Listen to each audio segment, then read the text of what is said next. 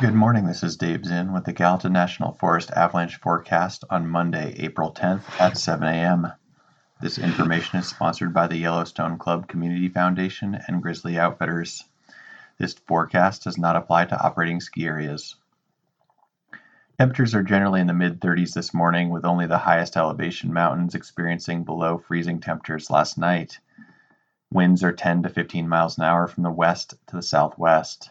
Today, highs in the mountains will range from 50 to 60 degrees, with 10 to 20 mile an hour winds from the south to southwest. Last night, temperatures remained above freezing at all but the highest elevations. Wet snow avalanches dominate our list of concerns. School bus-sized cornices may collapse, and the snow will get wet early in the day, weakening to the point of failure. By 10:30 a.m. yesterday, we witnessed 2 wet loose snow avalanches in the Flanders Creek drainage, and the upper 6 to 8 inches of snow slid cohesively on steep rollovers as we made our exit shortly after noon. The Yellowstone Club Ski Patrol observed natural wet snow avalanches on southerly aspects. On Saturday, a south-facing avalanche path above Quake Lake buried the highway in wet debris. Wet snow avalanches will start earlier and be larger than yesterday, be off and out from under steep slopes before the crusts break down and the upper 6 inches of snow turns to mush. Wet snow avalanches can run into the flats, crossing groomed paths and spilling onto roads. Dry snow avalanche concerns continue, with wind slabs and deeply buried persistent weak layers at the forefront. Near Big Sky Resort yesterday, a skier triggered an avalanche that ran full path, the third close call in the Lone Lake Cirque in recent weeks. Ski Patrol observed a recent dry slab avalanche on the Sphinx. Last weekend's storm brought large avalanches breaking on persistent weak layers buried in January.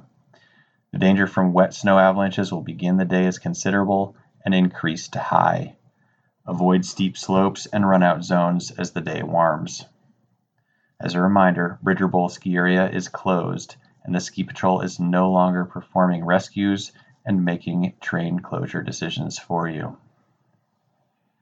Below freezing temperatures in Cook City will delay but not prevent wet snow avalanches.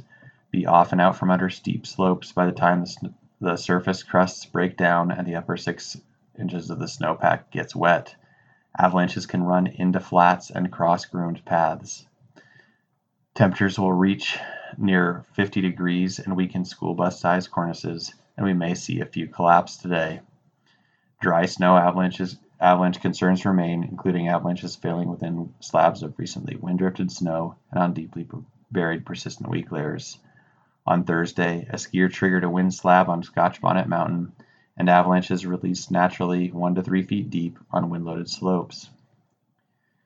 Deep slab avalanches on Mount Abundance and on Woody Ridge failed 1 week ago during a storm. Dig down a few feet to investigate for instability below last week's snow. Avoid steep, wind-loaded, and consequential avalanche terrain to manage deep slab instability.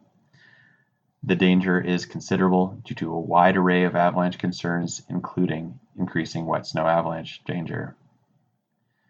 Please share observations, including avalanche, snowpack, or weather, via our website. Send us an email at mtavalanche@gmail.com or give us a call at 406-587-6984.